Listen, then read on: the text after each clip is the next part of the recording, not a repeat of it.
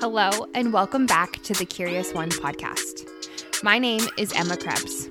I created this podcast to be able to have conversations that were lacking through my daily interactions, as I always felt the longing to dive deeper. This space is for meaningful conversations that I hope help to broaden my perspectives and maybe even yours as well. So we're here now. We're gonna start this conversation for the third time.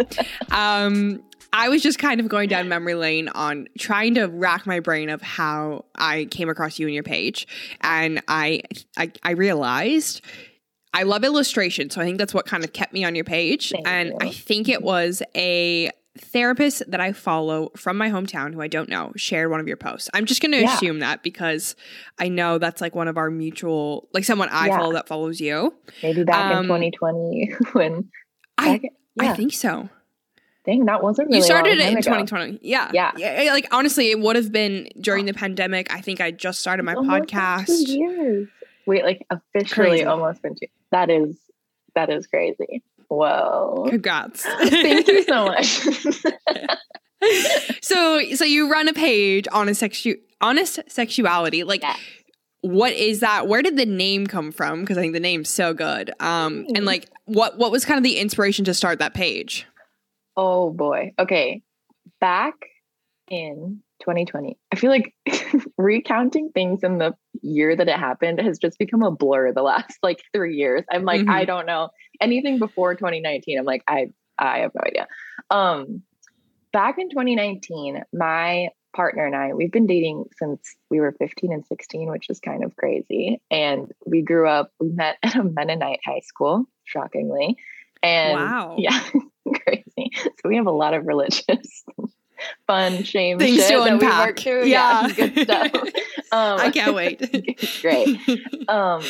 Back in 2019, we actually broke up for a bit because we were kind of having this like relationship dilemma with like, we felt like our only options were either get married or break up because a lot of our friends were religious, and that's kind of what we were feeling were our only options. Like it wasn't an option to move in together for whatever reason because of our upbringing. Like we weren't even super religious at that time.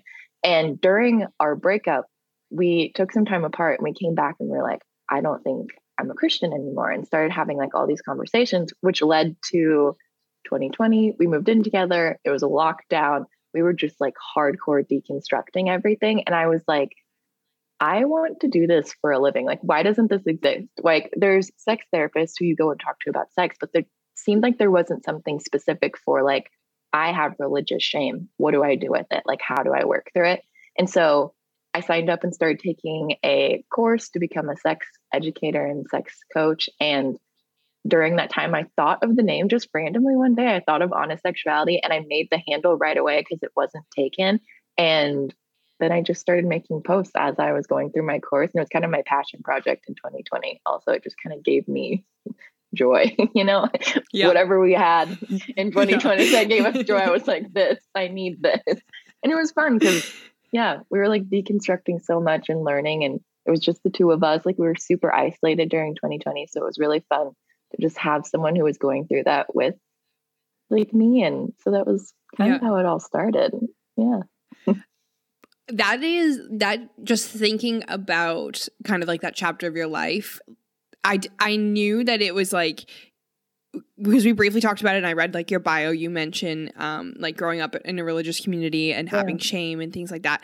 But just you explaining all of that sounds like the biggest identity crisis almost. Like that sounds like overwhelming, just questioning your relationship, questioning your like religious views or your spirituality, like which ties so deeply into your identity. Sounds like your community, if you grew up in a religious community. And now this relationship, your best friend, like now you guys are figuring out your identity, and then now the world's shutting down. Like that just sounds, that gives me anxiety just talking about that. I honestly think the pandemic was helpful for us. Hot take, kind of liked being locked down. Didn't like the circumstances, didn't like people dying, didn't like people getting sick, obviously. But I mean, we've been best friends at that point for like 9 years. And it was kind of like being in an incubator that was really great because we didn't have a lot of outside voices talking to us, which was really cool. So we kind of just got to like bullshit with each other on everything. We're like, this is a safe place. We can like digest everything we need to digest as we're going through it. And like, that was really cool. Cause I think I'm a people pleaser, and like over the course of my life, and that time, which also I think comes from being a woman growing up in religion, you know? And I think not having to like talk to anyone else about the experience we were having, except for when we wanted to talk about it, felt really good. It felt like a lot less pressure to be able to figure ourselves out. And I feel like it honestly expedited that experience a bit, because like I got to figure out my language and like how I felt before I had to articulate it to other people, versus like if it would have been normal life, I think it would have kind of spread out that process a lot longer, you know, because you would have had like, it would have been like going to work normally and meeting up with friends normally and like have all these other things kind of being distractions, but like that got to be the main focus, which is a privilege and is wonderful. Like it was fabulous, but yeah, I kind of liked that. I think it made it less anxiety. And I'm sure that might be some people's worst nightmare, but I think for us, because we both preferred that. So it just worked, you know, but it was kind of crazy. Yeah. No, I honestly, so this was that was a whole point I wanted to talk to you about, because I read in literally just like one post I had seen you wrote, like, I've been with my partner for this amount of years. We've actually broken up. And it was just a small point in like a really long caption, but I wrote it down as something I wanted to talk to you about, because I've actually had the same experience in my relationship where we've been dating for about like 4 years now, and we broke up. Like we kind of broke up one time when we like less than a year into our relationship. It was just, I had a meltdown, but we like had a proper breakup about maybe like 2 years into our relationship. And to this day, we talk about it was the best thing that ever happened to us. Yeah. And especially since like, I don't know exactly your age, but you seem around the same age as myself or my partner. And like, I can't imagine meeting someone at 15, but it's like we grow and change. And so one of the, like that, the whole breakup thing within a long-term relationship, and that is something that I could unpack and talk about for hours. But I think like one of the main things is, I don't know, and this might be me just not being ignorant, but I don't know. I just see a lot of people that are in long-term relationships that begin at a really young age, almost like default into the relationship. Whereas I find the breakups or the breaks sometimes provide the opportunity in the space, and you could still do this within the relationship to kind of like reevaluate and figure out who you are through these like pivotal chapters of your life. Yeah. And then to come back and be like, hey, this is actually who I am now at this age. Who are you? Do I still want to be in a relationship with you? Do you still want to be in a relationship with me? And then you, like my partner and I, we say that we didn't get back together. Like we built a new relationship from there. And so I love that. I think it's great. Yeah. It is. I think too, it's like how society talks about breakups is really shitty, because I think it's often framed in this way that like one person has to be right, one person has to be wrong. There has to be like a problem, and that's why you break up. And sometimes it's not. I feel like most of the time it's not that black and white. Like our quote, like problem was we just felt stuck. And like that also was at a very pivotal time. Like I think we broke up when we were 23 or 20. He was 23 and I was 24, which is like one of the weirdest, arguably one of the weirdest ages to be. Like you think you're kind of like, I'm 24. This is so comforting, because I am having, honestly, literally before this conversation, not gonna lie, I was downstairs having an identity crisis with my boyfriend. And I was like, let's put a pin in this, because I'm going to go record a podcast. But I was like, babe, can we go on a walk? Because he's a coach. And I'm like, you need to coach me, because I'm having an identity crisis. Coach me through this right now. Literally. No, I got 6 minutes. Yeah. I think it is. Like, I think like 18 to 23, you're kind of convinced you're like, this is like stereotyping, obviously. Like the general 18 to 23 population is like, I'm the shit. I know what I'm doing. Independence. It's great. And then you hit 24. Most people are like graduating college or like officially out on their own. And you're like, who the fuck am I? And you're kind of also figuring out like, what do I believe? Because I think oftentimes like if you're surrounded by friends in your early 20s, you kind of don't question a lot of that stuff if you have community. And so I think it's sometimes the first time that you're like, oh, like what is going on? So for us, I think it was more of we were getting stuck in conversations because we cared so much about each other. Like we didn't want to hurt each other, but we weren't quite matching up. Like he kind of started his deconstruction process way before me. And I was like literally a house church leader. Like I was leading a group of girls like every week in my home. And like I was kind of having this identity crisis more so. Like I think his was way just more gradual, and mine was just like, oh fuck, like am I a fraud? Like if I'm like leading this house church and I don't believe these things, and like all, so I think all that was hitting me, and it was coming out and just me being like honestly the worst at the time. And so we were just like, we need to break up. Like we need to break up to kind of see who we are for a minute on our own, because even if a relationship is really great, I think sometimes, and it's not like you can't grow with somebody. I think sometimes there's specific growing situations where it needs to happen on your own. It's like you kind of need to go into like a little cocoon and like reevaluate yourself. And I was definitely feeling the calling for that at the time. I was like, something is like, I just need to be alone. And then I was literally alone all summer. Like I saw friends a little bit, but I was like, I'm just going to be alone for like the first time in my life. And it honestly was great for me. Like I missed him so much, and like he's still my best friend, but it also was like definitely necessary for where I am today, probably. Yeah. And it makes you like appreciate the relationship and the other person so much more. Yeah. And I don't know about you, but it's like I don't have resentment towards my partner, or like I don't feel like not overwhelmed or like smothered, but it's like I have the space to be myself, and it's also something that like I think relationships, like especially long-term relationships, it's like every day I wake up and decide, so does my partner, to be in the relationship, right? I mean, I'm someone who like I don't personally align with marriage, but I understand for other people, and like that's just me.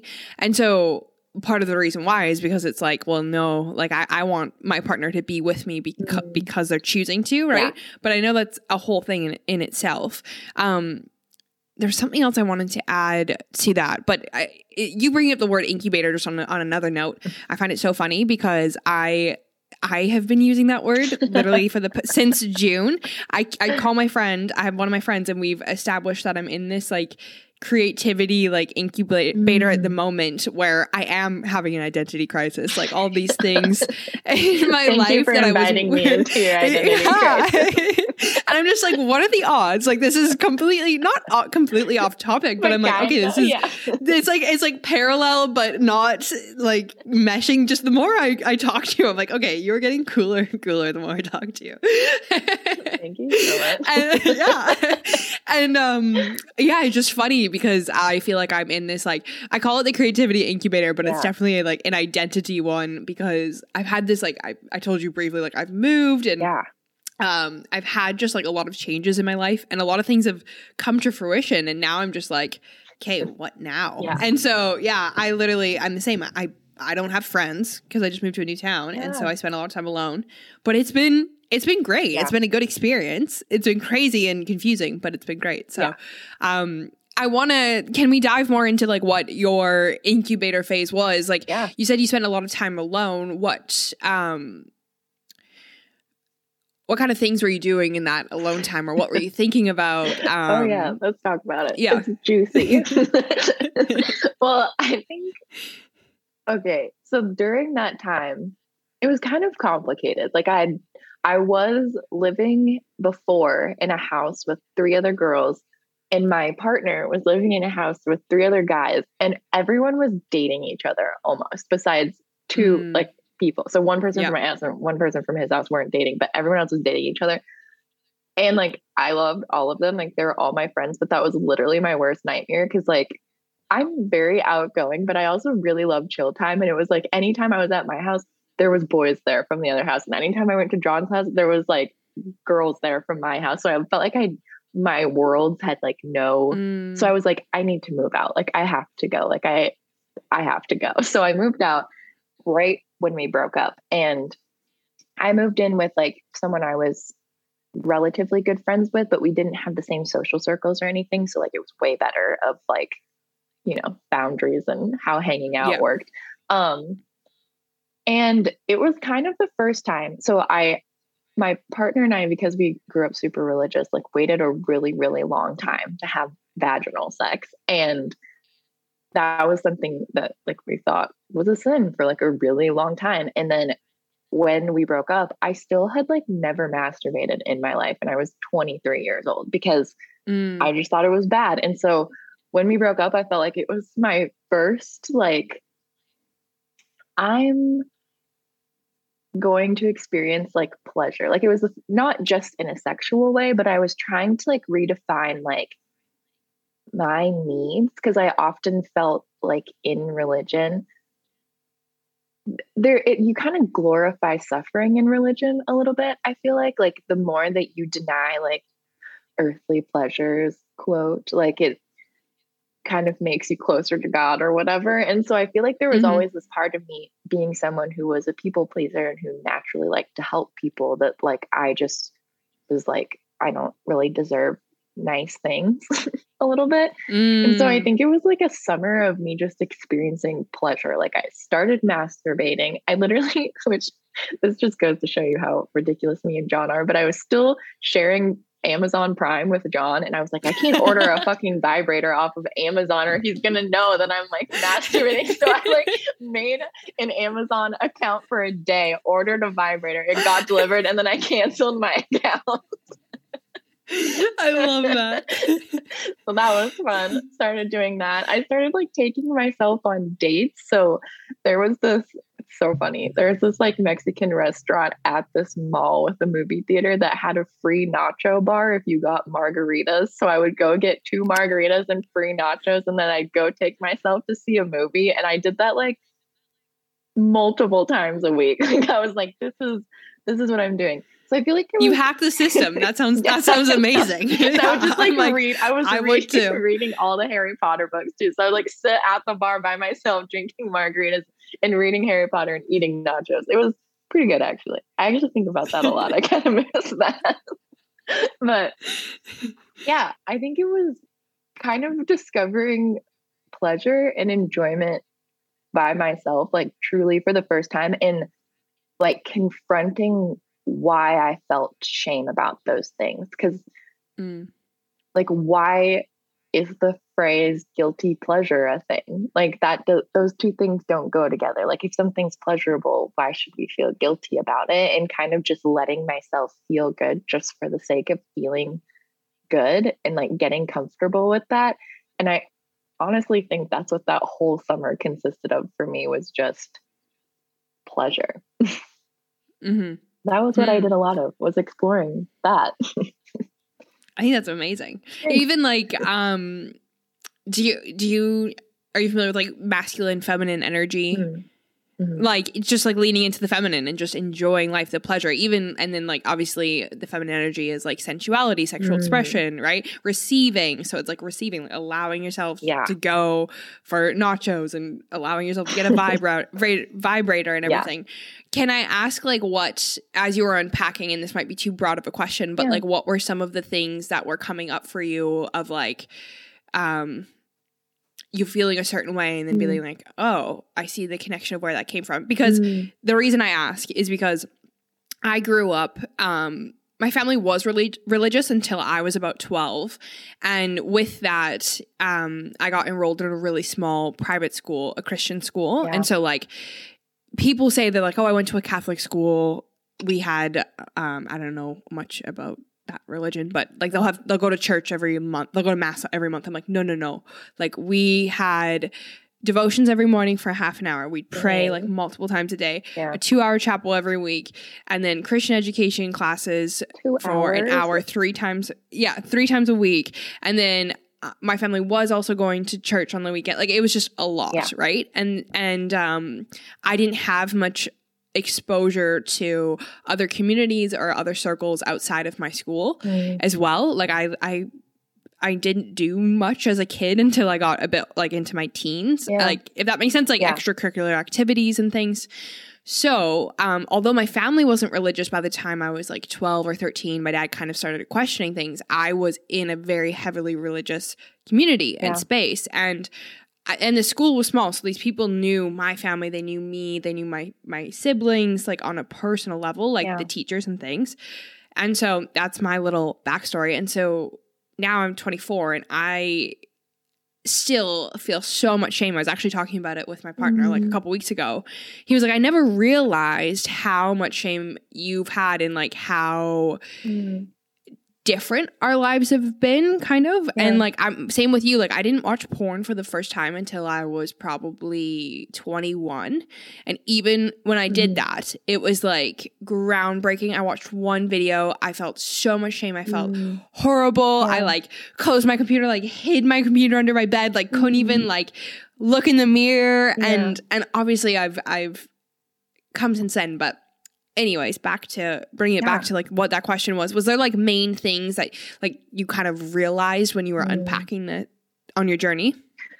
Yeah, I think a lot of what I felt in regards to that honestly happened before, when like John and I would do things. Like, I remember in high school, if we did something sexual, even though we weren't having like penetrative sex, we were doing like everything else because that wasn't a sin, apparently. but I remember like we would do things sometimes and then we would like pray afterwards. Like, we felt so bad that we would like together like pray about it. And I think that bled into college years too together. And then this is like the funniest thing, I think, is just we were also both such responsible kids that it got to a point where we were like it was like John's senior year of college. We were like, do we think sex is a sin? And we were like, we really didn't know. Like, we were like, well, if we don't know, then maybe it isn't. Like, if we're feeling this way, maybe it isn't. But then we decided to wait to have sex until after we graduated college, because we were like, well, if I accidentally get pregnant, we want to wait until we're stable enough to raise a child together, because obviously didn't believe in abortions at that time either. And we're like, what are we doing? Like, why is that the conversation? And that's like also lack of sex education, like not knowing, how easy it is to not get pregnant sometimes if you have education, but we didn't have any education growing up. And it's just, I think working through knowing what we wanted, I think was an interesting thing, like what felt good, but then trying to make ourselves feel like those things don't feel good because of other people. I think I cared a lot what other people thought of me, especially since I was leading a house church. And I was like student body president in high school. And I always felt like I had eyes on me to be like a good example. So I think that added to the pressure. I honestly don't know when I stopped thinking sex was a sin versus like not wanting people to think I was bad. Like, I think, if that makes sense, like I felt like I was kind of in this role of like, I need to be a good example for other people, and people tell me that this is bad, so I can't do it, sort of thing, more than it was like a shame thing. Cause I think it felt more like guilt. Like, cause what is the Brene Brown says, like, shame is I am bad, guilt is I did something bad. And it seemed a lot more like guilt to me, like, oh, I did something bad, like if someone finds out about this, they're going to think I'm not a good example anymore, sort of thing. So I think it was like kind of realizing that, because I was always told I was supposed to feel shameful about these things, and I definitely did for a long time in high school. But I think once I reached like adulthood, there was kind of a shift in that of like, I just have to be a good example. Like, I can't be a house church leader with all these like younger girls that come meet me and be doing ththese things and not feel bad about them. It's like, I would feel bad for not feeling bad. I would shame myself for not feeling guilty. If that makes sense. Like that whole thing.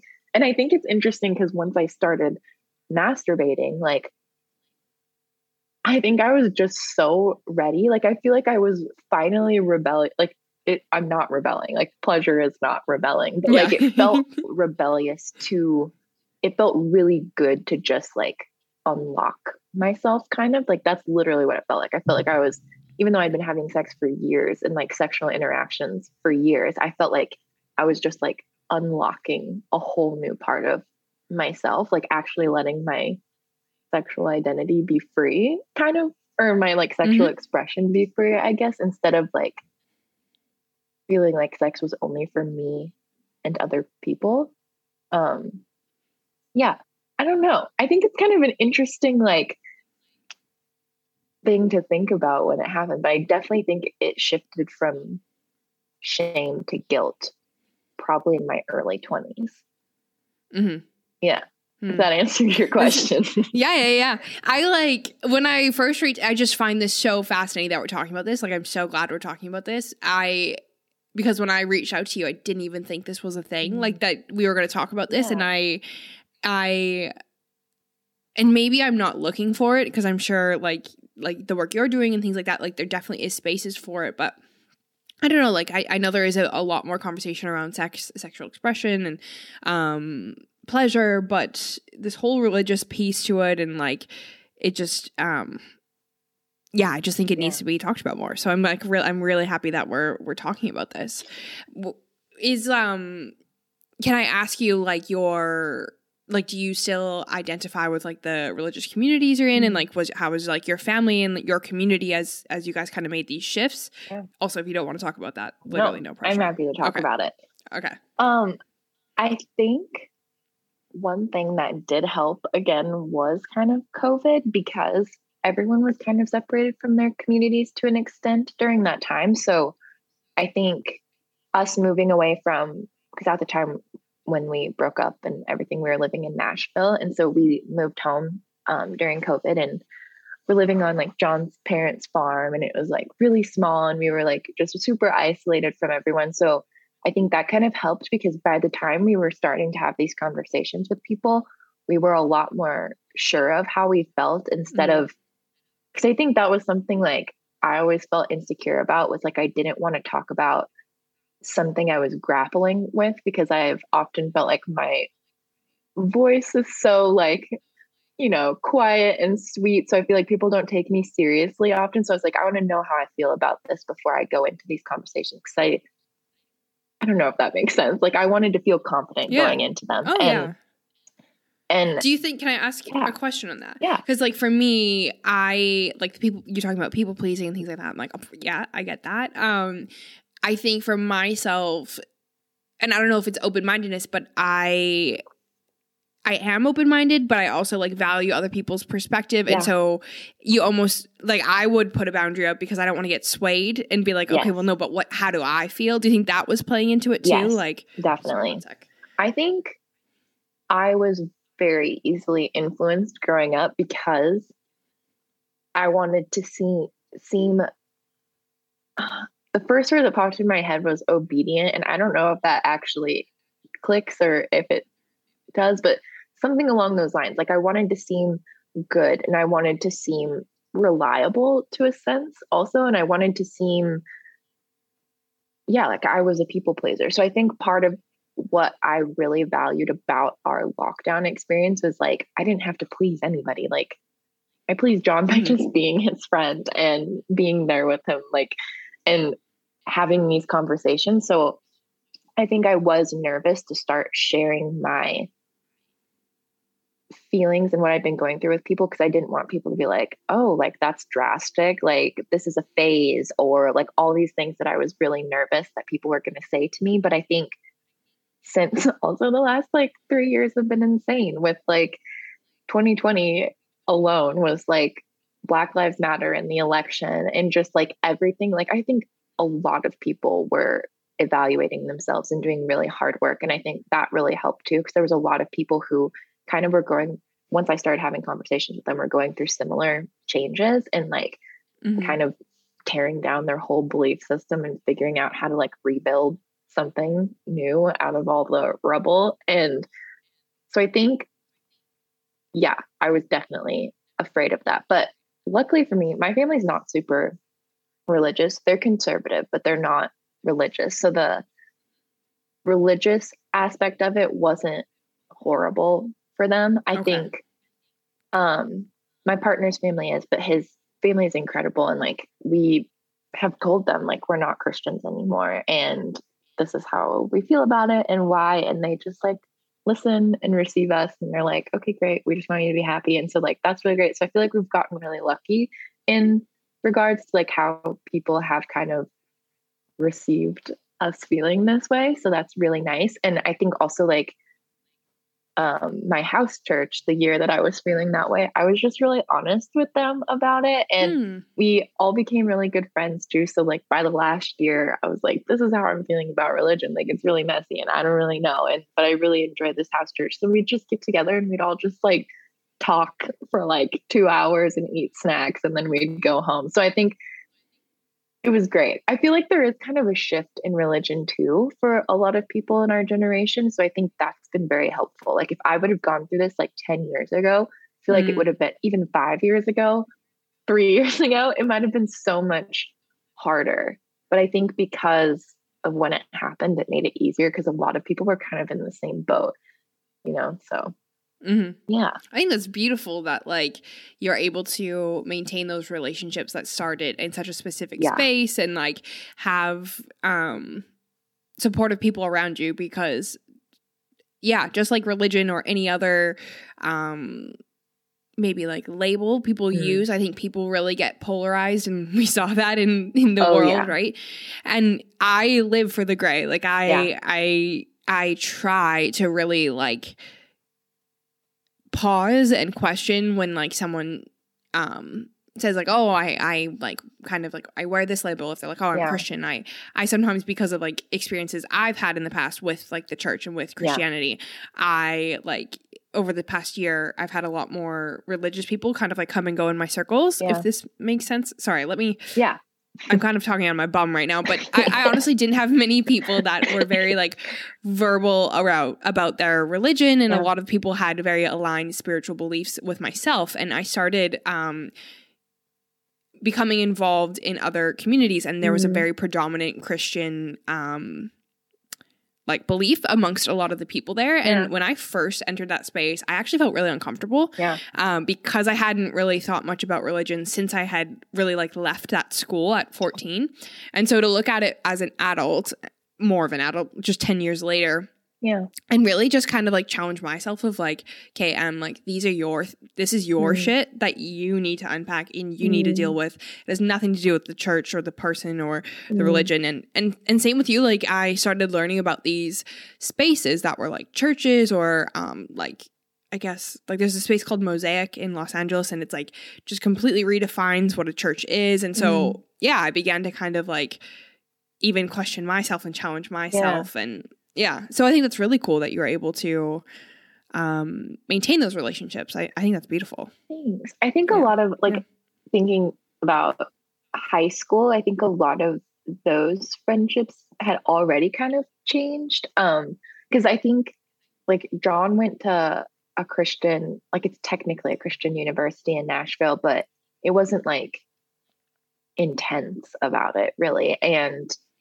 like I went to church a little bit and I had my house church, but I often felt like my house church was more of a church that I wanted than like going to church was. So that was nice. And then high school friends, I mean, we came from such a small high school. We had like 33 people in our graduating class and like so many people got married like very soon after high school and like started having kids or like buying homes. So I felt like we were kind of disconnected from that community beforehand because I think it would have been way harder to tell people in that community how we were evolving because I think that would have been way worse versus like at this point it's kind of just like they're like, oh, John and Jennah, they're just like whatever, like it's like not that big of a shock. But I think if it would have happened like right after high school, it would have been way more shocking for a lot of people. And I mean, there's some people I don't really talk to my grandparents about it because like that seems more harmful than helpful because like I mean, they literally believe that like if you don't believe in God, you're going to hell. And I just don't need my grandma to worry about that every single day. So like there are like certain situations that I'm like, that's not even worth my time. But like other relationships, I'm like, this is good. So it has been pretty good. And I think one thing I have noticed though is like when we moved to New York, one thing that's super nice when you're a believer is like you just go to church and you build a community. And like that's something we're experiencing for the first time is like it's really hard to make friends if you're not religious because you can't just go to church and meet a ton of people. Like that's something that is super convenient. So we're like, okay, well, we both work from home. I don't have any coworkers. Like my coworkers are clients, so we can't talk to them. And he like all of his people he works with are just all over the country. So we're like, okay, how do we make friends? Like, what is this? So I think that is something that I maybe miss about religion, is how you have community everywhere you go, or it's easy to find community everywhere you go. Cause that's what I did in Nashville too. And I do miss that aspect, but I also don't miss like anything else. So no, it's such a good point. And like, I completely understand the whole like moving to a new place and being like, oh my God, especially being like an adult, or like more so an adult. I still don't use that word for myself, but it's just like what am I gonna feel like an adult? I know. I'm waiting for that day. and because it is such a challenge. And again, I'm in the same boat as you now for the past year. Like, I work remotely, I work freelance. And so, yeah, it's the same. Like, I have mentors and stuff, but like everyone's online. And then just like the fatigue of like, even if I just want to like call my dad or something, I'm like, no, Dad, this is exhausting. Like, yes, I'm like, I don't want to look. But it's like, there's an aspect of it that's not as satisfying anymore either. Like, since COVID, like it's great. And I've met a lot of people online, like even through Honest and different things, but it's just like, I just want to hang out. Like, I wish we could just go to happy hour and like grab some food and chat in person. Cause it's like, it is, the perks of the internet and the downsides. Yeah. I know, because it's great because probably like both of our jobs, it's like you need like online, even how we met in this conversation.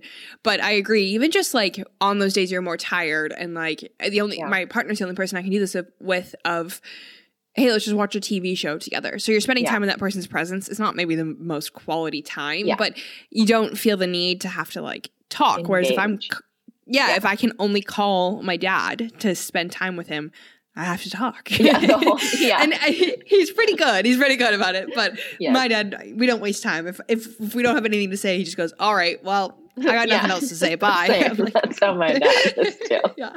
I love it. Our calls are always like 4 minutes and 30 seconds, like every single time. And I'm like, wow, we got a lot done in that short amount of time. Oh no, my dad and we can shoot the shit for a really long time. But then it comes to a point where we're like hit a wall where it's like, okay, all bye. right, I'm done. Yeah. And then just like instantly we're done. We're done on the combo. Amazing. Okay, I want to like unpack more, and like maybe you're gonna put your more of like coaching hat on when I ask these questions. Ooh, yeah. Like just kind of around, how do we begin exploring like our sexual expression and like our sexual identity, especially when we might have had this really deep rooted like shame or fear around or just these narratives around sexuality? Oh, I think it's really scary and it's really hard. And something I always tell people if they are at the very beginning of that journey is that your sexual self is like one of the many parts of yourself. Like, you have like your work self, you have your hobby self, you have your relationship self, like friends, partners, whoever. You have all these different parts of you that make you you. And you have your sexual self, which is part of that. So I think sometimes what's so interesting about religion is like suppressing people's sexuality actually kind of keeps them from fully knowing themselves and fully feeling confident. So starting that journey feels super scary because not only might it feel like a sin, but it might feel like you've suppressed your sexuality so much you don't think you're a sexual person, or you have no idea what you like. And sometimes in media, it makes it seem like you have to know immediately what you like to start having sex with people, or to start even navigating what your idea of like pleasure would look like. So I think it's super intimidating because we often feel like we can't be in the I don't know phase, which is like, I would argue we're always in the I don't know phase. But I think that's what's scary, is being in the unknown. Like, people feel like if I'm doing something, I need to know what I'm doing. Like, there's no place for exploration. So I think that's bullshit though, because I think everything is kind of exploring. Like, we're exploring things all day long, even if we don't really know, like you try a new food, you're deciding if you like that food or not. It should be that simple with sex too. Like, it should be like, I'm going to try this butt plug. Maybe I'll like it. Maybe I won't. And it could be that simple, but it's not because of all of the feelings that are attached to it from how we're taught. Like, I always tell my clients, it's like, because I don't understand anything about computers, but I know it's really hard to like code websites and shit. I'm like, basically your brain is coded to think that your sexual self is horrible. And we have to like go in and have to like recode your entire brain. And that's not like a quick fix. I feel like some coder out there is probably like, that is a quick fix. But in this analogy, it's not. Like, it's basically having to like rewire your entire brain. And that's crazy. Like, and I think people often, like I said, like feel shame for feeling shame. Like, why can't I just be quote normal? Why can't I just like get over it? And it's like, if you've gone, like I went 24 years of my life thinking my like sexuality was bad. So like, that's not going to change overnight. Like if my idea of that changes, like I'm not going to whip out my brand new vibrator and masturbate and be like, that was the best thing I've ever done. I feel great about that. I might think that, but I might also think like, damn, I feel bad for thinking that. Like, I think that is honestly one of the biggest hurdles is just getting started, like feeling confident getting started because it's been bad. Like, yeah. Yeah. Even it is like I feel like I even have to like keep reminding myself that too, because it's like, okay, I was 20 the first time I watched porn. It's been 4 years, right? Yeah. And I've really tried to like push myself or kind of like question things, and like I haven't had specific one-on-one work with like a coach or anything around that. Yeah. But like I've said to you, like I have a friend who's a sex therapist. I try to like be more open about the conversations. Like I'm having this conversation with you, and I feel like I've come a long way. But then like I told you like 2 weeks ago or something, I had a conversation with my partner, and I'm like, whoa, I still have so far to go. But then it is true. It's like, well, this was ingrained in me first. Like I completely view the world one way, like in the most formative years of my life. So it's like, it is going to take a bit. Yeah. Yeah. And I think too, like anything else, I think sometimes religion like puts everything sexual in the same box, but like anything else, like everything has a bunch of different boxes. Like sex has a bunch of different boxes. So I feel like sometimes it's like this one part about sex, I've gotten used to what's in that box, and that box feels really good now. And then it's like a different nerve is struck, or a different like box is open, and it's like, ooh, but that's like you could feel completely comfortable having sex with a partner and that doesn't feel bad anymore. But you watch porn and you're like, oh, why do I feel really bad? Like, it's kind of having to unpack all these layers of things, because like deconstructing one part of it, like partnered sex, you're doing that with another person. So sometimes that is like helpful in that, is if you can talk to that person about your feelings of shame, kind of you're talking about sex, you're getting comfortable talking about that. But like having an experience with porn where you watch it and close your laptop and throw your laptop under your bed is like a personal experience that you might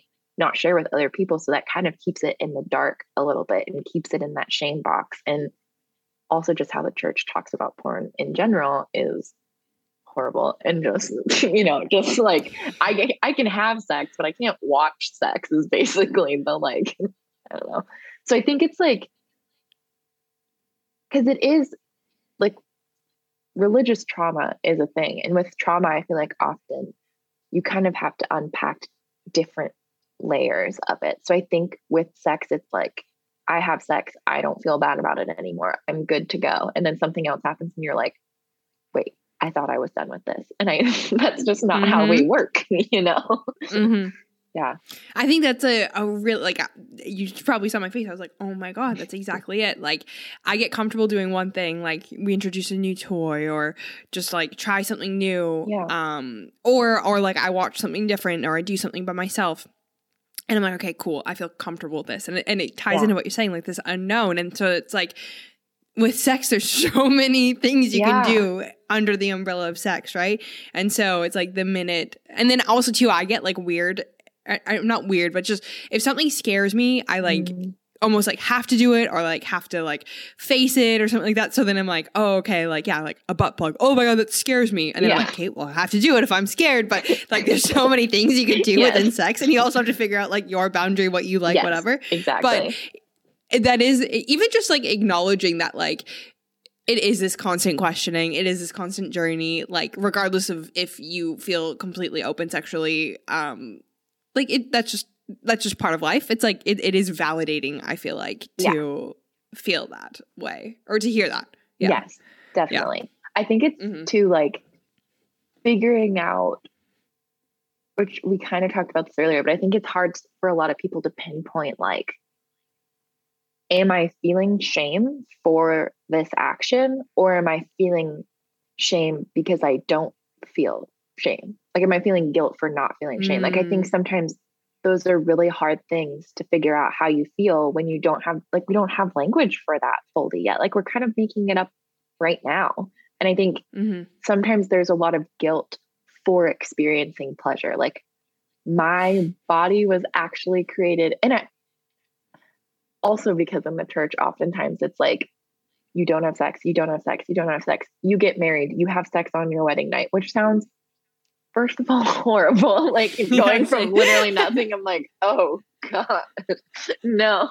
So I think it's not meant to be, I mean, even if it is pleasurable, I feel like it's not talked about in a way that like sex is for pleasure. Sex is for like baby making. And you're like, no, that's not great. So it's like having to rewire your brain that like, I get to just experience pleasure for the sake of experiencing pleasure, which when you're coming out of a religion that also taught you to like constantly deny yourself, like constantly deny like your worldly desires, so to speak. And like all this, I feel like it's really hard to just like feeling good because forever you've been taught that like, it's better to just deny and survive and like someday you'll be in heaven. And apparently that's where all the good shit happens. But it's like, no, like we have clitorises. We need to use them. I heard Aubrey Marcus. Do you know who that is? Have you heard of him? Have you ever heard of like Aubrey Marcus? No. Okay. He's like, I don't know how to describe him. He's like, I'm just gonna say he's like a public figure. He has like loads of stuff. He's like businesses, podcasts, whatever. But anyways, someone asked him, if you could ask one person one question, what would it be? And he was like, I'd want to ask Jesus about his sex life. And I think that's so cool. I think it's like such a good, I was like Jesus had like some of his closest friends were like sex workers, and everyone's like, not that he was having sex with them necessarily, who knows? But I was like, but who knows? We just like stop denying the possibility that Jesus was like the saint in the sense that like he wasn't having sex. Like Jesus literally never said that he wasn't having sex, like ever. I've read the entire Bible, and it doesn't. Yeah, I feel that. I feel like he'd have a really good time. Oh my God. Who knows? Maybe he was poly. Like, yeah, if he had no judgment, no shame, just nothing but love. Like, you got to express that love, right? Yes. Like, I just think it's so funny. I think it's wow. I feel like sometimes I forget how much weird random stuff I know about the Bible, and I like have to like pull it back to the front of my brain. And I'm like unlocking this like whole compartment. But core memory or something. Yes, wasn't it like the Apostle Paul who was like, I think by the sounds of it, he's an asshole, but he like basically wrote that it was like, it's better to be single, and if you can't deny your sexual drive, then you should get married or something. But to me, I feel like if you read between the lines, that just sounds like I can't get with anybody, so it's actually better to be me, than it is to like. But if you have to, you can find like partnership and connection. But like, or it was just someone who maybe was asexual and he was like, I'm the best kind of. It's so crazy. Like, I don't know. There's just so much language we didn't have for the Bible to be the thing that everyone relies on for everything. And like, it's still people. Like, it's not the voice of God because people are people. So you can't read that and be like, we have human desires, and like we have like we're humans. Yes. And I think another like area that we haven't acknowledged in this conversation so far is even for people that didn't grow up in a sexual space, a religious space, yes. Especially like women, and like talking about pleasure, talking about sexual expression, it's like we already in a way have the odds against us in the world that we're in and like how we grew up. And so then to layer in this whole religious aspect. So it's like, even I'm sure there's people that if they're listening to this, maybe they didn't grow up in a religious space, but it's like, I think we can all pull something from this, right? Because I think at least, and again, like I am controlling what I'm seeing, the algorithm's feeding me specific things that it knows I like, but I am seeing a lot more conversations around sexual expression and like sexuality, pleasure, which is awesome, right? So that is another piece I just wanted to like add in there. Oh, definitely. Like I think our society in general, like speaking from like the binary of how our society looks at like men and women, completely leaves out like LGBTQ plus and all that. I think it's like women are supposed to look a certain way. Men are supposed to look a certain way sexually. Like men are allowed to men are like aggressive and like dominant, and like that's how their sexuality looks. And like women are like, they have to be sexy, but they can't be like sexual. Like they have to be like sensual sort of thing. Like that's the vibe. And then like if you don't fall into the category of like this is how I am a woman in the way that society deems like womanhood to be acceptable, or same for men, it's like you fall in that bracket of like I'm somewhere in the LGBTQ plus spectrum. It's like it does not there has to be so much more shame in that too, because it doesn't include everybody, and like it only includes like these two ideal like visions of what like quote sexy looks like. And it's like I think that's one of the hardest parts too, because like there's so many people who might identify as like a man or a woman who don't even fit into that idea of sexy in itself. So it's just like limiting and shameful, because I think also like body types have been included in those definitions of sexy. So like if your body type doesn't look a way that sex is often like talked about, you're going to also feel like you're not sexy enough to like have good sex. And it's like none of that actually matters. Like the language that we've given to sex so far is just so shameful and hurtful and really isolating. And like sex is supposed to be fun and wonderful, and it's supposed to like be curious and like fun and goofy and sloppy. And like I just think we've not done it justice with how it's talked about at all. So, and I think too, like if you grow up religious, you're getting it from like two sides. You're getting like, I have to be sexy, but I can't be sexy at church. And like I'm like, it's just like so interesting. Like I feel like there's almost two layers you have to deconstruct, almost, of like you have to like start with the religion, and like you get down to a certain point and you're like, oh god, no, I gotta like deconstruct my societal like beliefs around sex too. It's just, yeah, it ain't great. Even like I found in around like the age of, it probably started maybe like 12ish, other people were telling me that my body was like sexual, or they were commenting on like,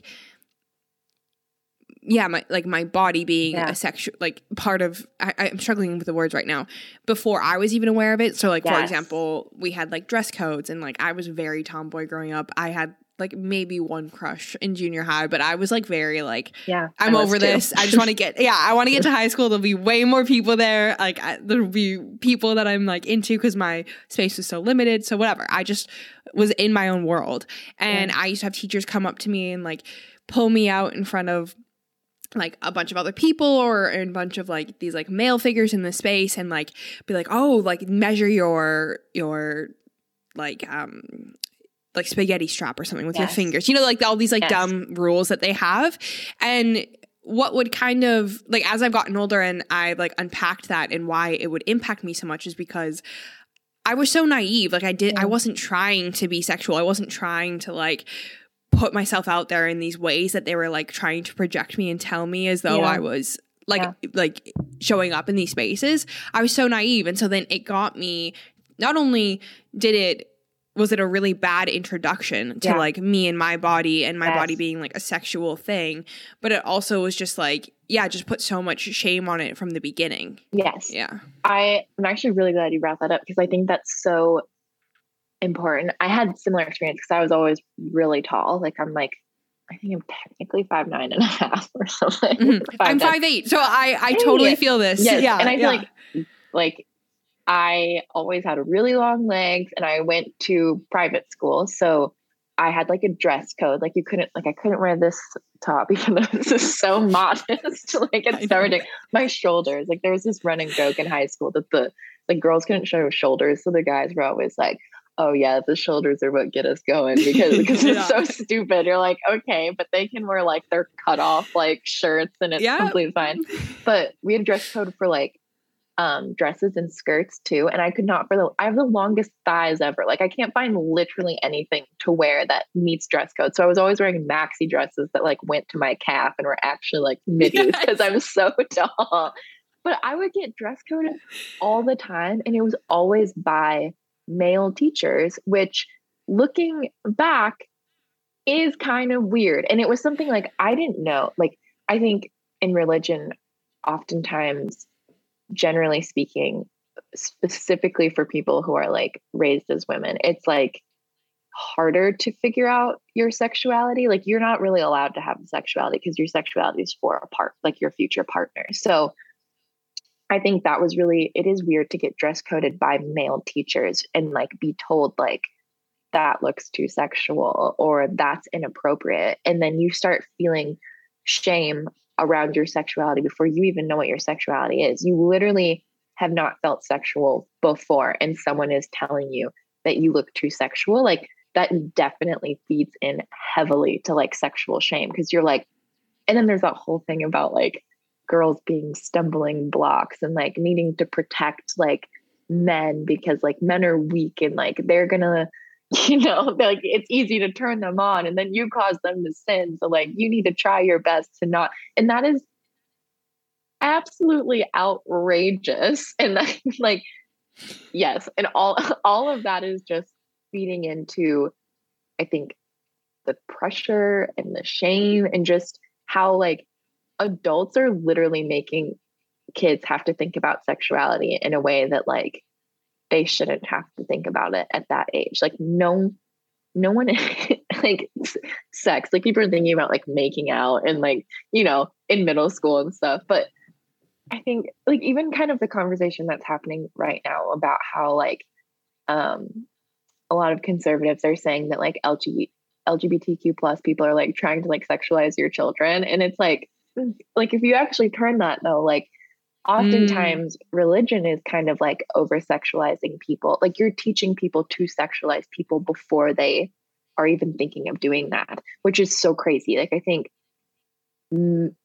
young boys, and like I'm talking specifically in the binary because that's the only way the church talks, quite honestly. So I think they teach boys that like women are sexy and you can't be turned on by them. But what does that make like young boys do oftentimes? Like they seek out porn now. They're supposed to think women are sexy. Like they can like take advantage of girls because they're basically taught to sexualize people, which is horrible. Like it's horrible. And then women are taught that like you're to be sexualized, like, or you can't be too sexual until a certain point. Like it is so confusing. Like that's not how we need to talk about sex. We need to like scratch all of that, give people the tools and the language they need to go into sexual experiences.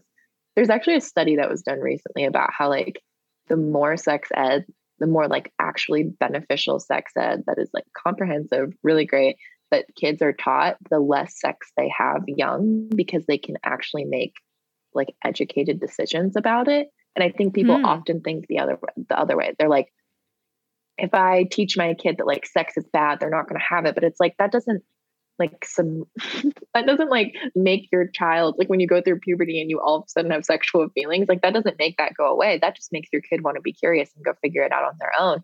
And then they're not going to feel comfortable talking to you about it. Like, it's so turned around. Like we need to just like flip. redo everything, like scratch it all. Let's start over.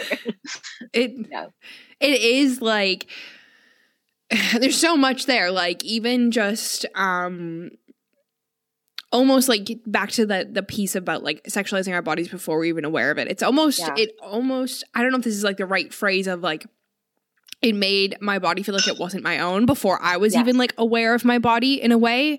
And even now I find myself like, especially when I was in high school, I loved, because I wore a uniform for so long, and then I finally got to high school and I didn't have to wear a uniform. So I loved to wear these like weird, wild outfits, and I really expressed myself with the clothes that I wore. And again, I was never trying to be sexual. Like I was very naive. And to this day, I still sometimes will put something on that I'm like, oh, this feels really cool. Like this feels like, I look in the mirror and I feel like that's who Emma is, right? I feel like myself, and I'll like be like walking, I'll be like about to leave the house, and I'll look at my partner and I'll be like, is this inappropriate? And usually it's like hella conservative, and he's like, like even if it isn't, like who cares? Like take up space. Like you're not harming anyone. Like you don't have this ill intent. And that's been one that sometimes too. Yeah. Yeah. And my roommate's like, who cares if you look hot? Like look fucking sexy. And I'm like, okay. Because it's like, I see other. That's literally, I love your partner. I guess that's my boyfriend as well. He's like, go on. But it's even like beyond that. It's like, okay, I see other people and like they're dressing more sexual, right? And I'm never like, oh my God, I like, how dare like, they? damn, they look hot. And I'm they like, look so I hot. Wear that. Like, yes, I exactly. Feel comfortable wearing. And I think, I agree. I think this, another general statement, that this mostly happens to people raised as women in the church, because it's like your body is literally never for you. Like your body is either, you have to cover up your body to protect other people from thinking you're sexual. And then one day your body is for your partner. Like it's never for you. It's never for your pleasure or for your like exploration or curiosity. Like it's literally for a purpose at all times. And then like, also we tell like women that they have to have babies, and like, it's literally never for just you. And I think that's like one of the craziest things to unlearn is like, I think that even goes into like body image standards too, with like how we're taught to look at ourselves is never for us. Like it's never taught to just like get comfortable with like what is your body. Like it's always like, I don't look how society wants me to look, which like makes me less valuable, which isn't true. But I think that's a message we're always taught. And I think it's just like really hard to kind of like unlearn that and then like take ownership of like, no, my body's like badass and it's only for me. And then I get to decide like what the heck I want to do with this body and when I want to do it. And and not feel bad about it. Even like, this is crazy that we've gone down this, because I'm like, I don't know. I just feel like I talk about it, but I've never really talked about it this in depth. I think like maybe the religious and like upbringing type of way. Like I've obviously talked about like we said, like our culture does kind of have this one narrative and things like that. But I don't know. I just feel like this is more like specific, and even and sorry, this is kind of like jumping. But so I watched porn for the first time when I was 20, I think I was, right? And I just went on Pornhub because I didn't know what else to do. And then for years I just thought that like this aggressive, really fake, curated porn was like the only thing available, right? Whereas now the more I'm learning, I'm like, oh my God, there's like erotica where it's like more like art. And that's I enjoy like the thing, what I'm like realizing is like the art or the hobbies, or like I really enjoy listening to podcasts and I like reading, and like there's erotic fiction, there is I don't know what they're called, but there's like the stories where it's like someone speaking, and just really like redefining that. And then also like with that and it unpacks so much more. It's even just like, okay, sex isn't vaginal and like vagina, penis, heterosexual, cis, like it's so many other things. And so that's been another whole element, I think, to like my journey that I'm only just discovering of like, whoa, like even just relationships. Like there isn't just like two people in a relationship. You can have polyamorous, you can have a triad, etc. So yeah, that's been another element. Oh yeah, for sure. There's like different levels of, I feel like you have to go through a whole process of like unlearning, and then you're like, okay, I'm fresh now. What do I want to take in? And that's kind of how it feels. Is you're like, first I have to like get all this icky stuff out, and then I'm ready for learning new things. And it's like, I don't know what your experience has been like, but I've felt that it's like really fun now. Like I think now that I've worked through a lot of the initial like shame and like bad feelings, I'm finding it like so fun to just like learn new ideas. I'm like, oh, I like never knew about that, or no one ever taught me that, or I never knew that could be an option. And like, even if I don't think that they work for me and my lifestyle and what I want, it's still so exciting to think that there's all these other ways that things can go. Because in religion, there's like, you grow up, you get married, you have babies, you die. Like that's basically it. And it's just like, oh, life is so much more exciting than that. Not that that's like bad if that's what you want at all. But like, that's not probably what a lot of people would want for their lives. And there are a lot of people who do want that for their lives. But I think knowing that's your only option a lot of the time, and then finding out that there's like all these other ways to live is so exciting. You feel like you're like a kid all over again who's just like, because kids are just like constantly learning new things all day. And that's how I feel now. I'm just like, I'm actually like digressing in a good way. Or it's even just like seeing like this one way, even if we're going to say relationships, like how they're depicted in like a Hallmark movie. And just not, for so long I was like, oh, I don't identify with this. But like, so I just kind of was like, kept things in, or just like would make myself small, or just think there was something wrong with me, so I just kind of like conform. Whereas it's like realizing that no, like there are spaces that you might identify with more, or like if this doesn't work for you, even if you don't know what you do like there's so much out there for you to like figure that out. Personally, like I want to get to the point, if I'm completely vulnerable, it's like I still feel so much, and I think I never realized it because I was like, oh, I've been trying to do work and stuff. But it's like, no, when I actually step back and think about it, I still have a lot of like my like shame and fear. There's a lot of fear. So it's not fully like exciting and as like trust me, I enjoy sex, but like I want it to be more exciting, trying like the possibility of new things, rather than like right now I'm like, cool, I feel comfortable with what I have, and if like I deviate outside of that, then I'm like, oh fuck, like we were talking about earlier. And so I want to like continue to work through to where it is exciting, because it should be exciting, right? Oh yeah.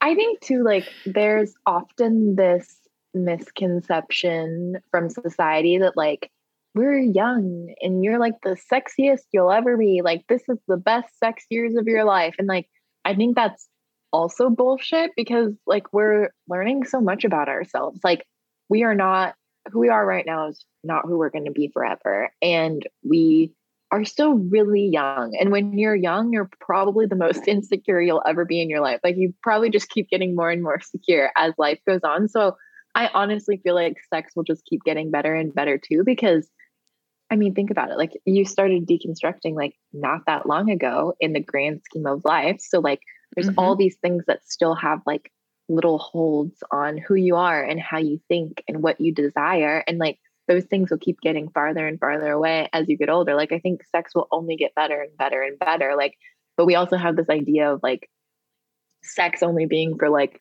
beautiful people who like don't have saggy bodies and like whatever. And it's like, that's not true. Like sex is for everybody who wants to have sex, and it'll only get better and better because you'll know what you want more. And like, I think that's something we often don't think about, because I think also like, which this might be religion, this might just be society in general, but like, I just remember like one time I was talking to this group of people and they're like, oh, I don't want to like think about my grandparents having sex. And I was like, well, I don't have to like imagine them having sex, but I really hope they have sex. Like, I don't want them to like sit at home for their whole like elderly years and like not have sex with each other. Like, I hope all the grandparents in the world are having sex with each other. Like, I don't know.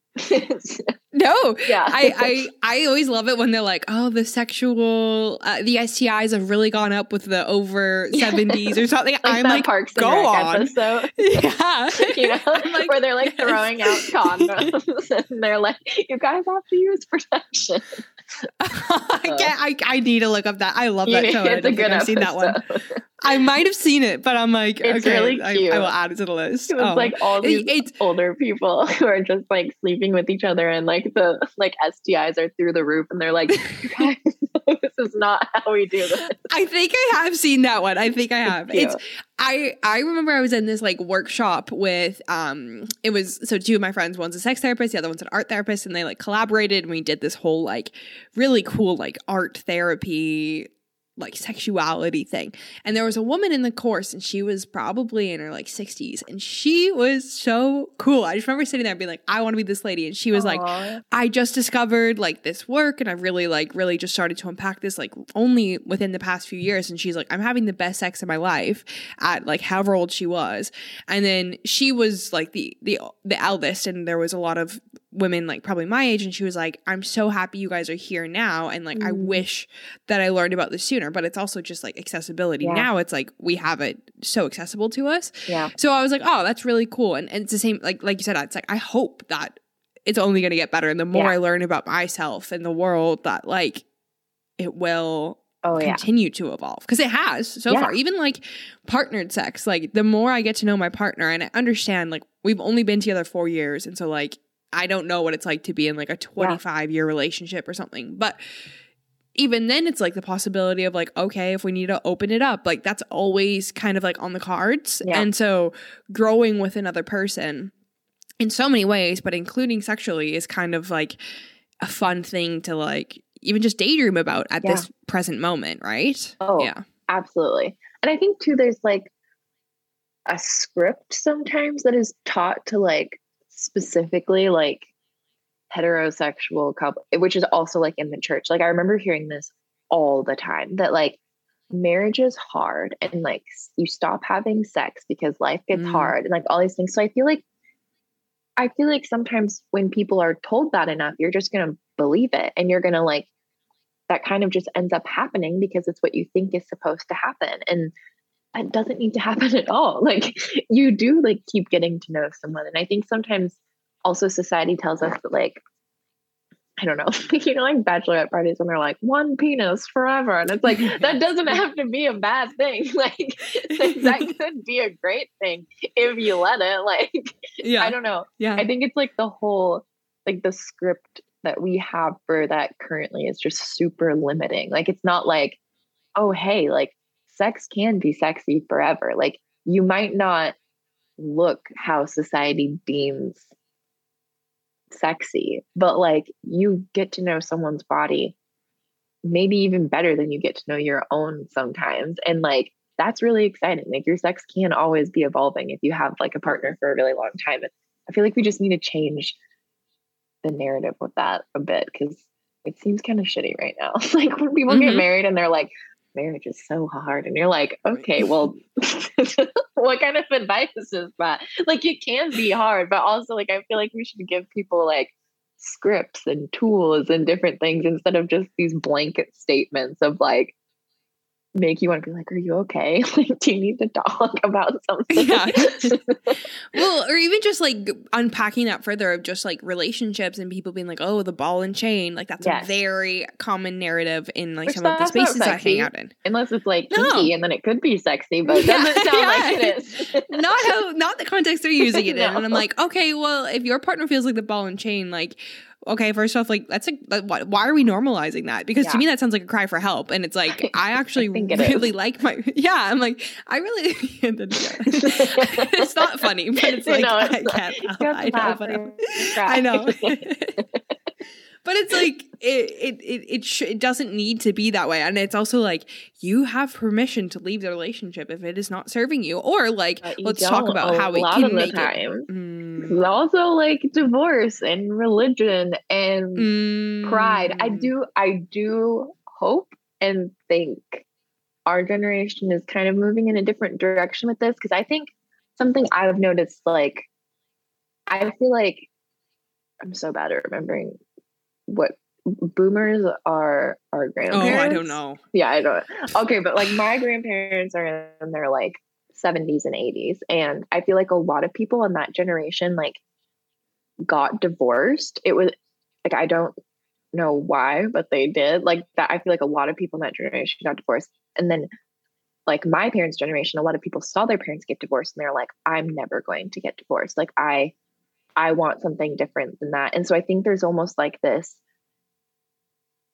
pride with it of thinking you have to like prove to yourself that you're not going to get divorced. But it's like, where is that?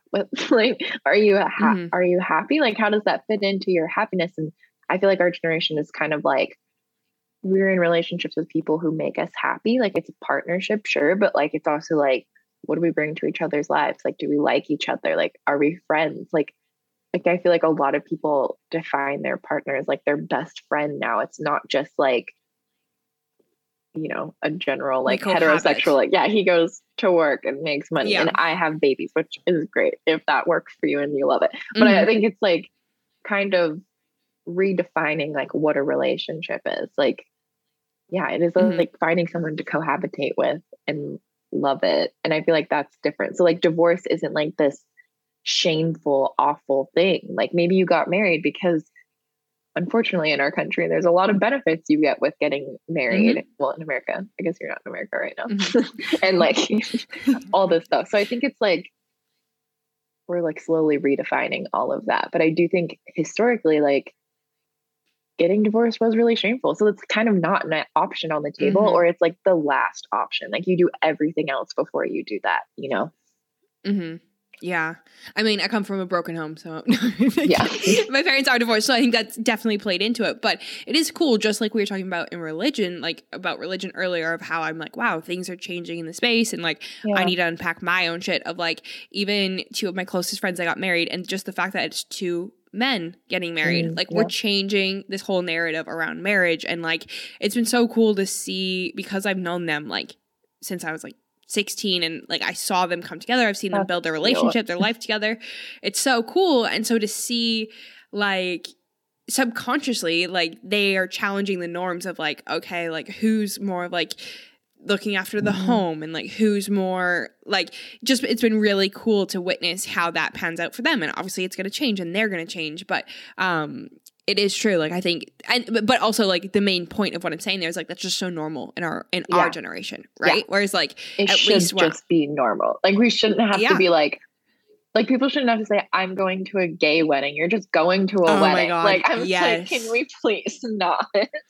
Like that's a whole, I mean, that's a whole thing as well. Or even just like people having, isn't there, I don't know the right language for it, but like, why do people have to come out? It's like you don't come out if you're like a heterosexual, right? And it's also just like so assuming that everyone is that whole narrative. And there's just so much. And even like talking to like kids now, like because of where I've moved, I have a lot more children around me, which has been really cool. And like just how they are growing up, like there's this 10-year-old that's really close to me, and it's just so interesting to hear her day to day. And I'm like, this is awesome that you're just like openly talking about like this person's whatever, or like your body and like the changes of your body. I was like, I did not have the courage to have these conversations. We also didn't have the language. I'm pretty sure my like vagina was called a hoo-ha growing up. So I didn't even use that one. I literally remember that. No, but that's like fine when you know. Yeah, I like saying you're choosing it. But I remember one time I like was, because my friends were studying for like a geography quiz of like all the states in our country, and I like the answer was Virginia, and she was like, ha ha ha, like Virginia sounds like vagina. And I was like, what's a vagina? And we were in like 4th grade or 5th grade, and she was like, what? And I was like, what? But I'm the oldest of like 3 girls, and so I think I just never knew that's how I learned what a vagina was. And I was like, oh, I have one of those. Wait, I've seen that before. Wait, I think I've seen that. Is that what that is? I thought that was a hoo-ha. That's what that is. Is that not the clinical word for it? Oh my god. Oh, that's so good. It's so good. Okay, I posted, you probably saw, I posted an anonymous thing the other day. I think these are kind of fun. Okay. I had 3 I pulled from it. These we don't have to like unpack them. But I want your thoughts on it. Cool. The first one is, what is your opinion on swingers clubs and group play? Is this more normal than we think, or is it a niche? I mean, it's kind of a broad question. I tried to reword it a bit to make it more like. I feel like it's definitely super common. We're just normalizing it now. Like, it's not like these things are new. We're just finally being super accepting of them, and it's becoming like fine to be like, yeah, I'm a swinger, instead of like having to live like a secret double life because society will judge you. So I think super common. And I think one thing I'll say about that's like a really common misconception is like, something I've learned from working in the sex education world is like, a lot of the times these spaces are super safe. Like, people are getting tested. Like, it's not like this crazy like free for all. Like, a lot of times, like, to be in situations where you're having sex with multiple people in group sex, like, there is ahead of time, you have conversations about what everyone is comfortable with and what everyone feels safe with. And like, I think that's something to note, because I think oftentimes, like, I mean, it definitely comes from religion and just like certain parts of society in general, like, deem that these things are just like frivolous instead of like functional and thought out. And like, that's something I just want to throw out there to help break that misconception, is like, no, this can be a super planned out, wonderful, safe experience for everyone involved. So I think they're far more common than people think, and they're not new. They're just actually accepted now, more so. Still not all the way. Still a lot of work. We got all the work to do on that one. I've been reading more like LGBT like fiction. Like, there's this whole section in this bookstore near where I'm from, and even that has helped me. Like, it's not erotic fiction. Like, it's just more like LGBT friendly. Like, I don't even know what it's just fiction. But anyways, even that has helped me, like, just them casually through the story talking about like attending a sex party and like talking about that experience. Like, I don't know, because I really like to read, that's really kind of helped me like unpack stuff, like even beyond like sex party, group play, whatever, just like other things. That just made me think of it, because I just read one and it was based around the whole story was based around her attending sex parties. But definitely becoming, it wasn't weird. No, exactly. I think it's definitely becoming super normalized, also probably because our generation is like talking about it, and people are challenging gender and sexuality and all that way more. So I think that kind of comes along with it. But yeah, I think it's great, because the more you hear about it, like casually reading a book that has it in it is just going to help normalize it in a bunch of people's minds. So that's really cool. How do you bring something up that you like or dislike? This is another question. How do you bring something up that you like or dislike when you're afraid that your partner might get defensive about it? Oh my God. I literally made a post yesterday about this. I haven't posted it yet, but okay. I was going to say, I was like, I didn't see this. No, I was like, I missed your podcast. And I was like, wow, I'm a horrible podcast interviewer. No, like, what? It yet. But they're called sex maintenance scripts is what I called it too. I think sex is vulnerable because we don't talk about it enough. So like, it's really easy if someone says like, I don't like it when you do that. That feels like it personally affects you. Like, it means like, oh, I'm bad at sex, because we have such minimal education around sex, but really it's like, if your partner cooked you dinner and it just wasn't good and you took a bite, you would be like, oh my God, like, love you, but that's not good at all. You know what I mean? Like, you wouldn't be afraid to like hurt their feelings as much when it's something that's like that. But because of how sex is, we take things more personal. We're afraid to hurt each other's feelings, even when it's our bodies. So I think one way that's good to do it is like, if something has happened before that you really enjoyed and it hasn't happened again in a really long time, it can be kind of a sexy conversation to be like, hey, remember that one time that like you did this? Like, could we try that again? Or it can even just be like having a conversation like before you have sex. Like, I think it's Sex with Emily. Have you heard of her? She has like a podcast. She's like apparently an icon in like the sex education community, but I've listened to like one episode. I remember now. Yeah. she did. I don't know much about her though. I think she's the one who says like you should never talk about sex in the bedroom, like when you're having sex, because you're far more vulnerable when you're like naked and like trying to interact with someone. So like talking about it outside the bedroom is really helpful. So like it can be a conversation of like, when we have sex, what do I do that feels the best for you? Or what do you wish we had more of? And vice versa. And letting like each person speak, and knowing that like if they say something that you don't do very often, that is not like, that's not a reflection of you. That's just like getting to know someone's bodies, like what we were talking about. Like you're not going to start having sex with someone new and just like instantly know what they like. Like every single person's body is different. So knowing that like being curious and asking questions is what you can do to like know each other best. And I think, yeah, maybe setting the groundwork for that, like being like, okay, we're going to have a conversation. This is not because we don't enjoy our sex, but because we want to have better sex, and better sex comes from knowing each other better. So setting the groundwork for it might help a little bit with that, and not talking about it while it's happening. Like, I think it's more intimate and vulnerable if like someone's going down on you and you're like, I don't like it when you do that. Like, you're gonna be like, okay, well, there's probably better ways to say this, like to communicate that. Yeah. There's this, I remember one time I saw this post. I don't think it was from you, but you can tell me. I don't think it was, but it was like, and it was interesting because it started, I went camping with my partner that weekend, and like it started this whole conversation that panned out for the following days because we had a car ride, like we had to drive somewhere. And I like saved this post and I like sent it to my partner, and it was like, it had these questions, like almost like a sex check-in. And it was the same. It had this disclaimer. It's like, we like, this isn't, I don't enjoy the sex. It's again, it's like, we want to improve. And like we do, we want to improve any other part of our life. Oh yeah. And yeah, it was like we had this like 2-hour drive, and so I pulled the quiz up and I was just like, hey, and I asked, I can't remember what the questions were, but I was like, oh, that's a really cool like exercise for us to do. Cause like we like, I feel my partner's the one person I feel the most comfortable with, right? Yeah. As I think some people should, but yet just sometimes like having that structure to like stimulate the conversation does help. Like, I mean, I'm sure you like talk about it like no tomorrow considering what you do, but it's like for other people, it might just not come up like through the day to day. So I think sometimes you don't know that you can talk about it. Like, it's like, oh, we all have sex, but we can't talk about having sex. Like, I even think sometimes like we think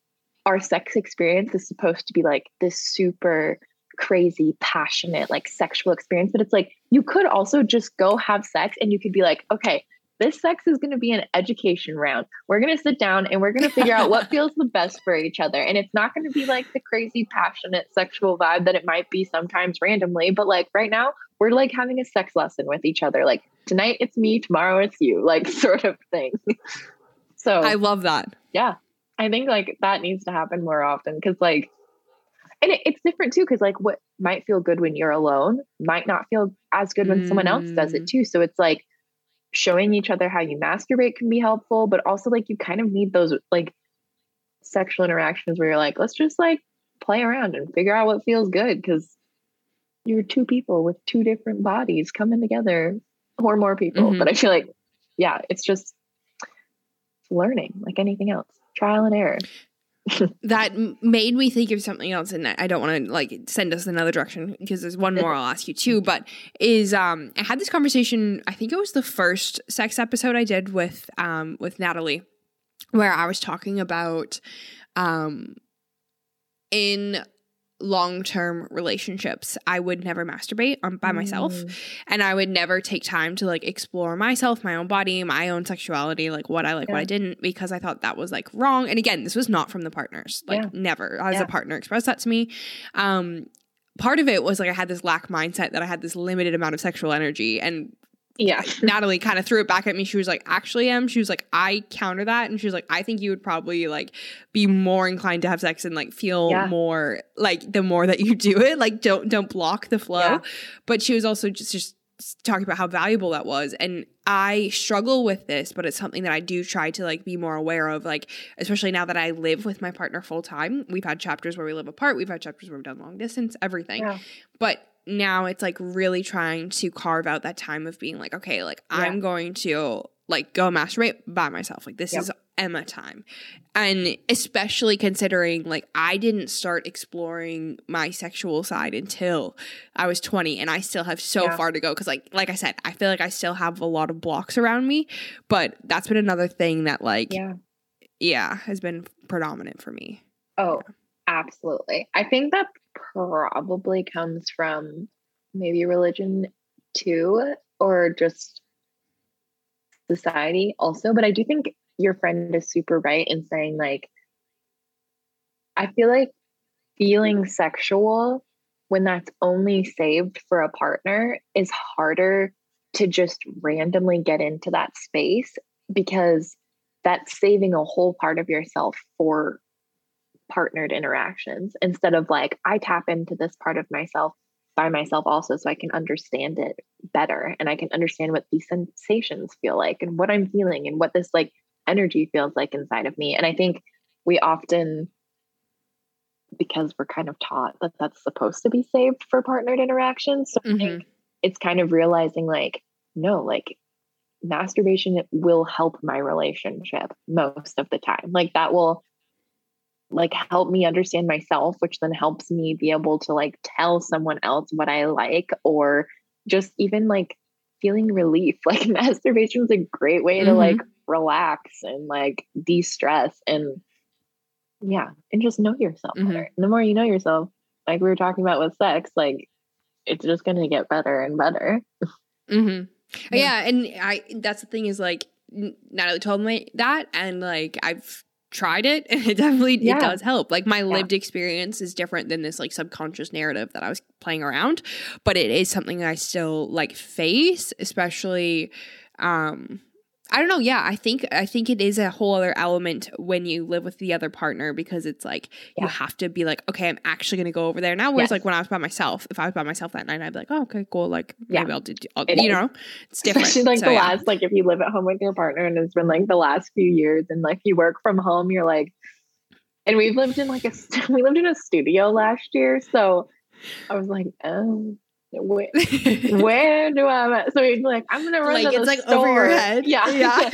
Like I'm gonna like go for a walk, and I was like, okay. And then he was like, leave, and I'm like, I don't know how long I have, but I have to get it done. It adds an element. Yeah, definitely. It's hilarious.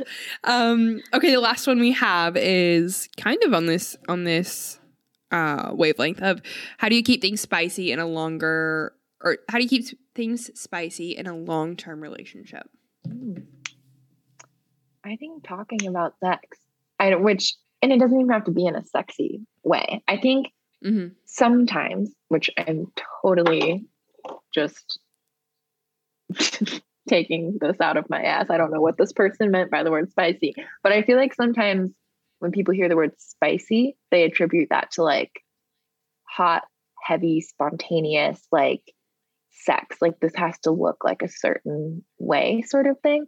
But I think like a lot of people think planning sex doesn't sound sexy, but like you plan date nights, you plan like intentional time, like planning sex into your life will help sex happen most of the time. So I think sometimes that's a really great way to do it in a long distance relationship. And it doesn't have to look like, hey, we're adding sex tonight to our Google Calendar. Like it totally could look like that.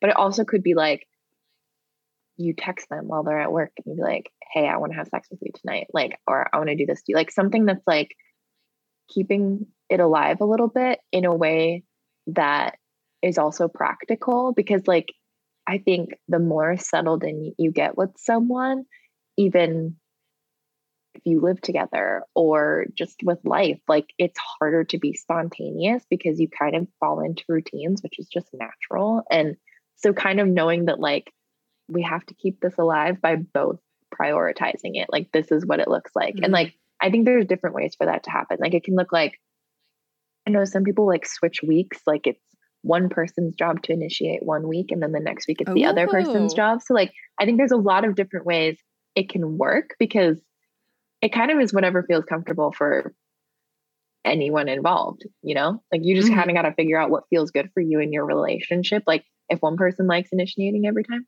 cool, if the other one doesn't, cool. Like just figuring out what feels good. So yeah.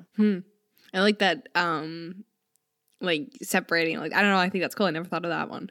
Yeah. My partner and I, we talk about like the whole like scheduling sex conversation. We talk about a lot of things that like, we're like, okay, I couldn't see this, like opening the relationship and things like that. That like personally, we both said it's like, it's not something I see happening anytime soon, but like, let's start talking about it now so that like, if in the future we wanted to talk about, like we wanted to open up in a few years or something, like if we're still together, like, let's start talking about it now because it's like, it's a big topic. And so we talk about stuff all the time. And I never knew how I felt about the scheduling one, but I don't know. For some reason, I feel like hesitation, but you have way more knowledge on this stuff than me. So I'm like, like maybe I'll try it. I don't think it needs, like, it totally can be, because some people might need that for their life. Like if they have super busy schedules and maybe like that's how they think and they process, like they need to get kind of in their body and in their mind all day long to know that that's happening. But I think, I don't know. I think it's different for everyone. And the best thing is just talking, like what you were saying, I think is super important. Like talking hypothetically, like it doesn't even need to be like whatever we talk about is happening, just talking, like just having conversations about sex, keep sex on the table versus like, we never talk about sex except for when we talk about how we're not having it. Cause like just talking about it is sexy and fun. And like, it keeps you curious and engaged. And so, yeah, that's something I definitely think is just like talking about it. Because the more you talk about it, the more you're probably going to want to do it. And also the more it's actually on the table realistically than like a couple of weeks goes by and no one talks about anything. And then all of a sudden it kind of feels like there's pressure. And then like, you know, I think it's just kind of the keeping it loose in the conversation. That is like when you said that earlier about like the only time you talk about it is if something's like wrong or something like that. Like that is such a good like reminder. You know what I mean? Even like I said, like I feel right now in the phase I feel with my partner, like I feel in it's seasons, right? Like not everything's like, you know, again, we've only been together 4 years, like, but like I feel comfortable talking about it now. But it's like, you know what? That is a good reminder that even in the times where like your sex does feel good, it's like still talk about it. You know, still prioritize like checking in. Hey, we're good. Like anything we can do, or why you like it. Because then if sex is always a negative conversation, that kind of is going to impact your sex life too. Like if you're only whenever you talk about sex only when something is wrong, that's not very sexy. So then it kind of makes like people feel like they can't come bring this up to their partners because it's like, oh, if I bring this up, it's going to be a bad conversation. So I think keeping it, I mean, obviously there might be some hard conversations, obviously throughout relationships, but like making sure that it's also fun and like you're checking in with each other. Like you were saying with your partner, like having sex check-in conversations like can be fun, especially if they happen like outside of the bedroom. I think like open a bottle of wine, sit on the couch and just like have a sex check-in and like that's sexy, you know? Yeah. I think that's great. We've covered a lot of ground and I am so glad that we like, I wasn't expecting us to go into the like religious part of things, but I'm so happy we did. That was like, I've never really had a conversation like that before, which is like kind of funny because I talk about it like with like my friends, like, oh, I have shame, like I grew up in this space, but I don't know, it was really cool to hear your perspective of how ingrained it seemed or like how deep you were in it. And then like now doing what you're doing, I just think it's so cool. And like your journey has been like, the more I hear about it, I'm like, wow, it's fascinating. So you're just like a cool person. So thank you. Thanks. You are too. This has been so much fun. I think it's funny we've never met each other before. I know. Today. But even when we were like messaging, I just felt like I like knew you. I was like chill. Like it was just like, chill. Hey, before we go though, like, is there anything you want to like highlight, like plug your account and like your services and things like that? And then if there's anything that's like kind of going on in your life that you want to share, like plug it here. Sure. Well, I am on Instagram at Honest Sexuality. I do coach. That is one of my part-time jobs. Is I really love working with people who are either in religion, trying to work through their sexual identity, not like even just their sexual identity, but just their sexuality in general as a whole, like that whole umbrella, like discovering themselves in a new way, or people who are deconstructing that kind of afterwards, either individually or in relationships, because I think a lot of time a lot of these things don't surface until we're having to talk about them with other people. So that's fun. I love working with couples. It's so much fun. So I do that. I have like a Google form in my link on Instagram if anyone's interested in working with me. But yeah, I have some really fun ideas for Honest Sexuality. I have been kind of taking a little break from Instagram because Instagram has just been like whooping my ass. I literally hate it. And I love that it's there. Like I love what it does, but I hate it. You know what I mean? I get that. So, I do know what you mean. Yes. Yeah. I'm in the works of figuring out how to start like an online sex education magazine sort of thing. That would be cool. Ooh. I love like those kinds of things. But okay, this is very cool. I fully support this. Yeah, I fully support it. I will also say like I'm literally not blowing smoke, but like definitely I recommend checking out your page because like not only are your graphics fucking cool, but they are like informative. Like I find your page is like a great resource for people, right? That's my hope. Like, I just want it to be like, I want it to be all practical. Yeah. Because I think sometimes it's like, it's hard to figure out, like I want it to be a go-to place where like, I have a question that I don't know about. And you can kind of scroll and be like, oh, this will help answer that question, or this will help answer that question. Because I feel like it's hard to find just really good, solid sex education that's accessible. And like that's one thing about Instagram that's amazing is like it's free for people to go on and have access to this stuff. So I think that is why I'll do it, even if I hate it. But you hate it? Yeah. I just hate I get that. What social media is becoming. And like everyone's like, you need to make reels now. And I was like, I literally refuse to I will not make reels. I'll make some reels as like jokes, but like I don't know. I personally love just because like if you're sitting next to the couch on like next to someone on the couch and you're like on your phones and you're both like listening to videos at the same time, I'm like, that's annoying. I just want to like read static posts. Like I don't know if that shows my age. Completely no, I'm fully with you. I don't like TikTok. Like it's TikTok is it scares the shit out of me. It's way too polarizing. And like so nothing crazy for like I don't know if it's like my ADHD or what it is, but like I find it so hard to focus because it's like every video is so different and like the noises are so loud and I'm just like, oh, God, I'm a millennial, aren't I? This is what's happening. Mine's like every time I log off of that app, nothing makes me feel as shitty as like the time I log off of that app. And I'm like, wow, this is insane. But at the same time, it's the dopamine and like it fucks with me so deeply that it's scared. It's like it's a creature because it makes me like the minute I get on it, like I'm gone for at least an hour, which is so embarrassing to say. And like I'm OCD about that shit. Most people would relate to that. Yes. Yeah. But then at the end, it's like it's so polarizing, and then I log off and I'm like, wow, I feel like literally garbage. Yeah. So I know, and I think sometimes like sure it's helpful. I am personally someone who like, I mean, I love listening to podcasts and stuff, but I feel like when I'm listening to something, I need to be doing something. So again, I'm ADHD. So that's how I like retain information. But if I'm reading something, I retain things very well too. So like, I think for me, it's more helpful to read these complex ideas than it is to listen to someone say them in like a short 30-second video. So like Same. I can fit way more info into a static post than I can into reels. And that's just like my personal, and I enjoy making them more because like I want to doodle and whatever. So it's like, I'm just going to keep doing that. I don't care what the algorithm does to me.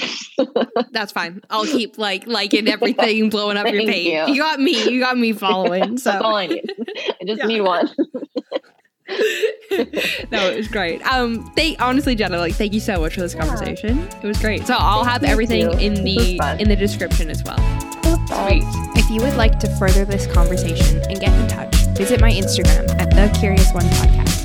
For more information, resources, and show notes, please head to thecuriousonePodcast.com. Thank you so much for listening. Until next time, be well.